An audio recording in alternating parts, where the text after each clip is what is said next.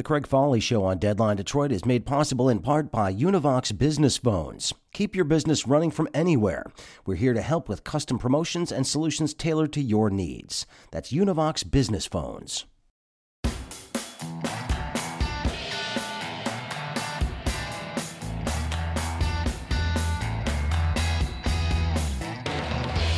Hey everybody, happy Tuesday. At least I think it's Tuesday. This is the Craig Foley Show on Deadline Detroit. Thank you very much for being with me as we broadcast once again from the secret bunker, the secret lair of the Craig Foley Show. Actually, it's not that secret, but anyway, it's kind of odd to be doing this from home. It's not the same vibe at all, and hopefully you're still finding something of value in this show each and every day. I appreciate the fact that you're downloading it in pretty good numbers these days, so thank you very much. Coming up on today's program, we are going to focus a little bit on some of the people who are doing something to help during this COVID-19 crisis. Not the politicians necessarily. This is going to be about some of the engineers and folks that are designing equipment that may help. In fact, some folks up at Michigan Tech, up in Houghton, up in the UP, working on some very cool technology, but very old school technology that might just help when it comes to the shortage of protective equipment that our frontline people are using these days when they're fighting the COVID crisis. So stick around. Andrew Barnard from Michigan Tech is going to be joining me to talk about what they're working on up there. It's very cool. Stick around for the Craig Foley Show on Deadline Detroit. The Craig Foley Show on Deadline Detroit is made possible in part by Samaritas, the state's largest private foster care and adoption agency. However, Samaritas also provides a number of other services around the state. They are one of the largest refugee resettlement agencies in Michigan. They serve homeless families, persons with disabilities, abused and trafficked women. They also provide market rate and affordable housing for seniors and HUD housing for families, and also have skilled nursing, memory care, and rehab communities in Grand Rapids, Cadillac, and Saginaw. Samaritas, we thank them for their support here at Deadline Detroit.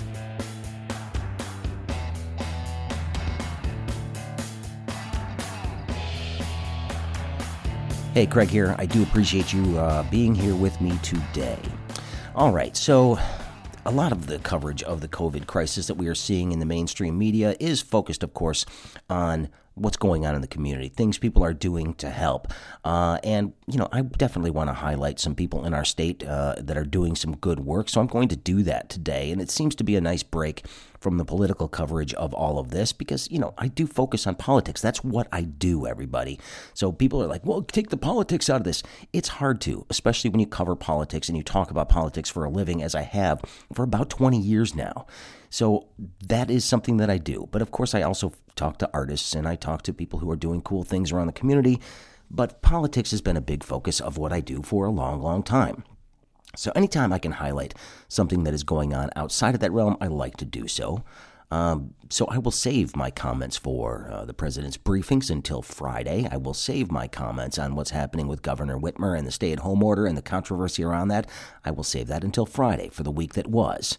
Right now, though, I do want to focus on something very, very cool that is happening up in Houghton, Michigan. Now, if anybody has ever been to Houghton, you know that it is the home of Michigan Tech University, a great school up there. And if you've ever listened to my program, you do know that I like to highlight cool research that is going on in our great university system here in the state of Michigan. Now, this is very, very cool. Now, this is an organization at Michigan Tech in the engineering department called the Great Lakes Research Center. My guest right now is Andrew Barnard. He's a mechanical engineer there and the director of the Great Lakes Research Center, and they are working on something called the MTU Sanitizer. Now, we know that hospitals have been suffering with a shortage of personal protective equipment that they use when they're treating patients. Well, what if we could increase the lifespan of that equipment, make it so it's not single use, make it so that the stuff can be reused safely? That's something that we need right now. Andrew Barnard is my guest. Andrew, welcome to the Craig Foley Show. It's a pleasure to have you here today. Thanks. It's a pleasure to join you. Well, if anybody has ever listened to this program, they know that I like to highlight the cool work that is being done at our universities around the state. And it's not that often that I get to talk to Michigan Tech. I should do it more often because you guys are responsible for a lot of great stuff up there. This is something that is very, very needed in this time, a mobile sanitizing unit that is being developed to clean PPE. First of all, tell me a little bit about the idea, where it came from. Yeah, so the idea actually started with a phone call between my cousin and I. He's an organic farmer and had been looking at his refrigerated trucks in his garage and thinking, boy, there ought to be a way that these could be used in the crisis. And we came up with the idea of turning them into large heated chambers that are mobile, portable, and can be outfitted at a relatively low cost. When you're talking about hospital equipment, that's still expensive, but low cost compared to many other options. So I gathered a few more engineers here at Michigan Tech, and we got together and ran the numbers, did some math, and decided, yeah, this looks feasible. And we were lucky enough that the College of Engineering agreed with us and decided to fund the project, and off we went, building a prototype. Well, and you've got the prototype going here, and the retrofit to these units it looks like it's relatively straightforward based on some of the photographs I've seen. Now, I'm not an engineer. How difficult was it to retrofit a refrigerated container car to something that is actually doing the exact opposite? So the hardest part was actually designing it so that it was easy. And that was our whole idea, was to make this thing what we call massively scalable, so that the parts are readily available almost anywhere in the country, and you don't need a lot of skills to put it together. So if you've got a local HVAC place and a local electrician, you can build this thing in a few days. And that was our intent in designing it, was not to use high-tech components, but to use low-tech components so that it could be rapidly scalable on a nationwide level. Well, and let's talk about what actually has to happen inside one of these units to be successful, to work properly. You need a temperature between 140 and 170 degrees Fahrenheit, correct? Correct. And we're actually operating right now at 170 degrees Fahrenheit. Okay. And I'm assuming that will take care of just about any problem that might exist on some of this equipment. It takes care of the SARS-CoV-2 virus, which is what causes COVID-19. And that's really what we're trying to do, is to kill that virus in particular right now. There are high temperature bacteria that may not be killed by this process, but we're really focusing on the emergent need that's immediate. Well, we hear a lot about some of the equipment shortages that we're seeing at especially some of the hospitals around Southeast Michigan and New York and other places that have been saturated with COVID-19 patients. The idea that this could be a mobile unit seemed to be a big part of this, that it could go from place to place if need be. I mean, how many of these would you expect to see in action at some point? Well, that's a great question. Right now there's one. We have a manufacturing partner who's building the second version right now that should hopefully be done early next week. But we believe that once we figure out the manufacturing, these things can be built in a matter of days, and they can be built on site wherever they're needed. So, my big vision would be to have one of these in some scale or another at any hospital that needed to sanitize PPE, because literally they can be built that quickly and built on site. Well, and talk about from an efficiency standpoint, how effective this would be for a hospital, not even in this situation, but just going forward. Right. So some of the other solutions that are out there require you to actually ship PPE to a sanitizing location. We wanted to get around that step and actually put it right at the hospital. And the fact that it's large scale, we can clean about 5,000 units of PPE in roughly 2 hours, makes it really attractive. Moving forward, of course, PPE is a very costly item for hospitals because it is single use. And if they can, in the future, reuse, even if it's only a certain number of times, say 10 to 20 times to reuse a certain piece of PPE, that's a big cost savings for hospitals. Well, and I love the fact that you guys basically sourced parts from this from all kinds of different locations. I mean, this is like a junkyard find almost. Very creative stuff here, but you figured out what you needed and you sourced it. Yeah, so we sort of took the MacGyver approach, right? It's high-tech engineering using low-tech components. So we used residential furnaces and ducting and electrical components that we could go to our local grocery store / hardware store and buy it in Houghton. So we like to say, if you can find it in Houghton and build it here, you can build it anywhere in the country. Well, and that would be the goal. Obviously, you don't look like you're interested in getting into the manufacturing of these on a large scale, but is this a design you would be willing to sell and not even necessarily sell, but just give to people that might need it? Yeah, absolutely. So we're currently working with our university commercialization office to figure out exactly how we're going to do that. But we would like to have manufacturing partners who are interested in making this. Our next immediate step is to get FDA approval, and we're working on that process right now. And once that's done, then we can really start looking at trying to mass manufacture it using industrial partners. Our university is not the right way to mass manufacture something. We're good at coming up with the idea, but then we go to the real manufacturing experts to make it. Well, talk about the interest that you've gotten around this. I know you've got some downstate interest from some of our elected officials down here. Adam Ollier, I believe, is one of the people who's been very interested in pushing this forward. What has been the response, and who's asking for them? Yeah, the response has been really terrific, particularly from our elected officials, both on the state level and on the federal level. We've had a lot of push behind our effort and help getting into the FDA approval process. So that's been terrific. We've got several hospital partners that are interested in using the technology after it's gone through the FDA Emergency Use Authority approval process, which we hope will be done this week. And we're also have interested parties outside of hospitals. We've had several inquiries from firefighters. So one of the concerns they have is when they come back from a call, how do they disinfect their turnout gear? It's large-scale gear. It's hard to wash, and a system like ours would be ideal for helping them protect themselves as well. We've thought about doing things like medical gurneys from ambulances because our system is so large-scale. You could literally wheel a gurney right in there and disinfect it in a couple hours. Yeah, and I'm a little bit shocked and no disrespect intended in any way that somebody hasn't figured this out before. A mobile unit for disinfecting this equipment. I guess desperate times call for desperate measures, but this seems like something that's going to live well beyond this coronavirus crisis.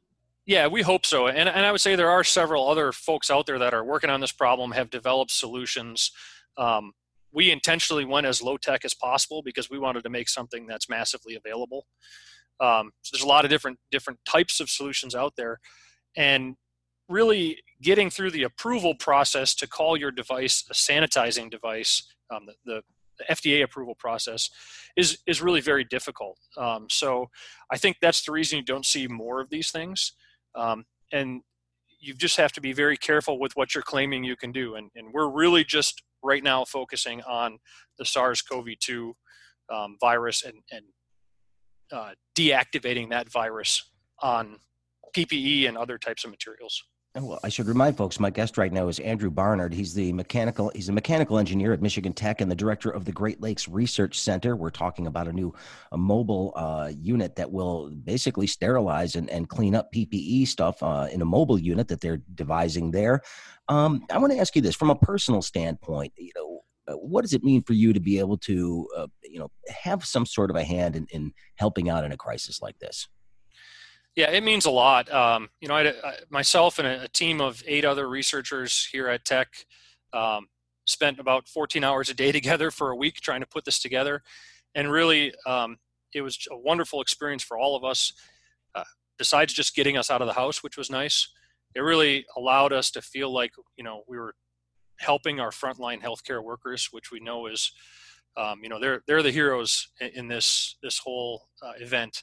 So any little thing we can do to try to help them, I think, is worth all the time and effort that we've been putting in. And it feels good to be making an effort to help that group. Well, what you call a little thing could potentially be a huge thing. And, given what we're dealing with down here in Metro Detroit, the numbers that we've got and the needs for good and clean equipment is huge. So we thank you down here. We appreciate it. And just know that us trolls do appreciate what you Youpers are up to. Thanks. I appreciate that. All right. Andrew Barnard, we appreciate your time, sir. Congratulations, and keep plugging. Will do, and thanks for having me. Andrew Barnard is a mechanical engineer at Michigan Tech and the director of the Great Lakes Research Center. We certainly do appreciate him being on the program here today and really appreciate the work that they are doing up there to help keep us all safe. Well, thanks for listening to the show today. It was kind of a short one, but hey, I figured we'd do something positive and hear about some cool stuff going on in our state in response to this crisis. In the meantime, if you like this program, if you appreciate it, do me a favor, subscribe to it. Rate it, all that good stuff. It all helps and keeps us going for a little bit longer.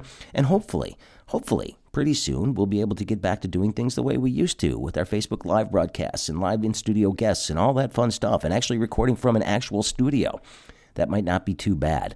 I'll share a picture of my current studio for you in a little bit. It's pretty interesting. Maybe I'll put it up there with a post today on this one. But in the meantime, reach out to me. Send me an email, thecraigfolleyshow@gmail.com. You can also send me messages on social media, Facebook, Twitter, all that stuff. I'm there on all those, and you can reach me there as well.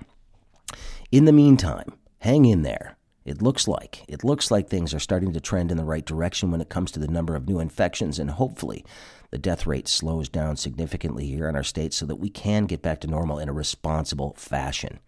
I know everybody's impatient. I know it's difficult for everyone in this time to sit inside, not do the things we're used to doing. We just need to do this the right way, and we need to listen to the medical experts about what they suggest is safe. Because the worst thing we could do is to jump into things too quickly and just reinflame this whole situation. We do not want to do that. And it looks like the steps we have taken thus far are starting to have an impact on this disease, flattening that curve, getting us to where we need to be. And I know we all want to get back to doing what we were doing before and get back to our regular lives and start earning money again and all that important stuff, and it is critical. Hopefully, there's a light at the end of the tunnel here, and it's not a train. I don't think it is. It seems like we're doing things the right way. But I'm going to save all my comments for politics and all that kind of stuff for Friday. That's when we do that, on the week that was here on the Craig Foley Show. That'll be Friday. Nancy and Alan and I will get back together to go over the news of the week. We'll talk about the president's briefings. We'll talk about the stay-at-home order here in Michigan and the controversy that's surrounding that. We'll get into all of those things on Friday, and we'll save it for then. Today, I wanted to do something a little bit more uplifting, and I hope you appreciate it. We'll talk again soon. Be safe. Thanks. The Craig Foley Show on Deadline Detroit is made possible in part by Mad Dog Professional Services. Mad Dog Professional Services focuses on putting their clients on the leading edge of technology, faster than thought possible, to capture new revenue streams. That's Mad Dog Professional Services. The Craig Foley Show is made possible in part by Deadline Detroit. Deadline Detroit has some of the best journalists in the city. We're asking you to support independent local journalism by joining our $3 a month membership. By joining, you become eligible to win prizes, including tickets for sporting events and gift cards to some of Detroit's best restaurants. Just go to our website and click the ad at the top, or go to www.deadlinedetroit.com/membership.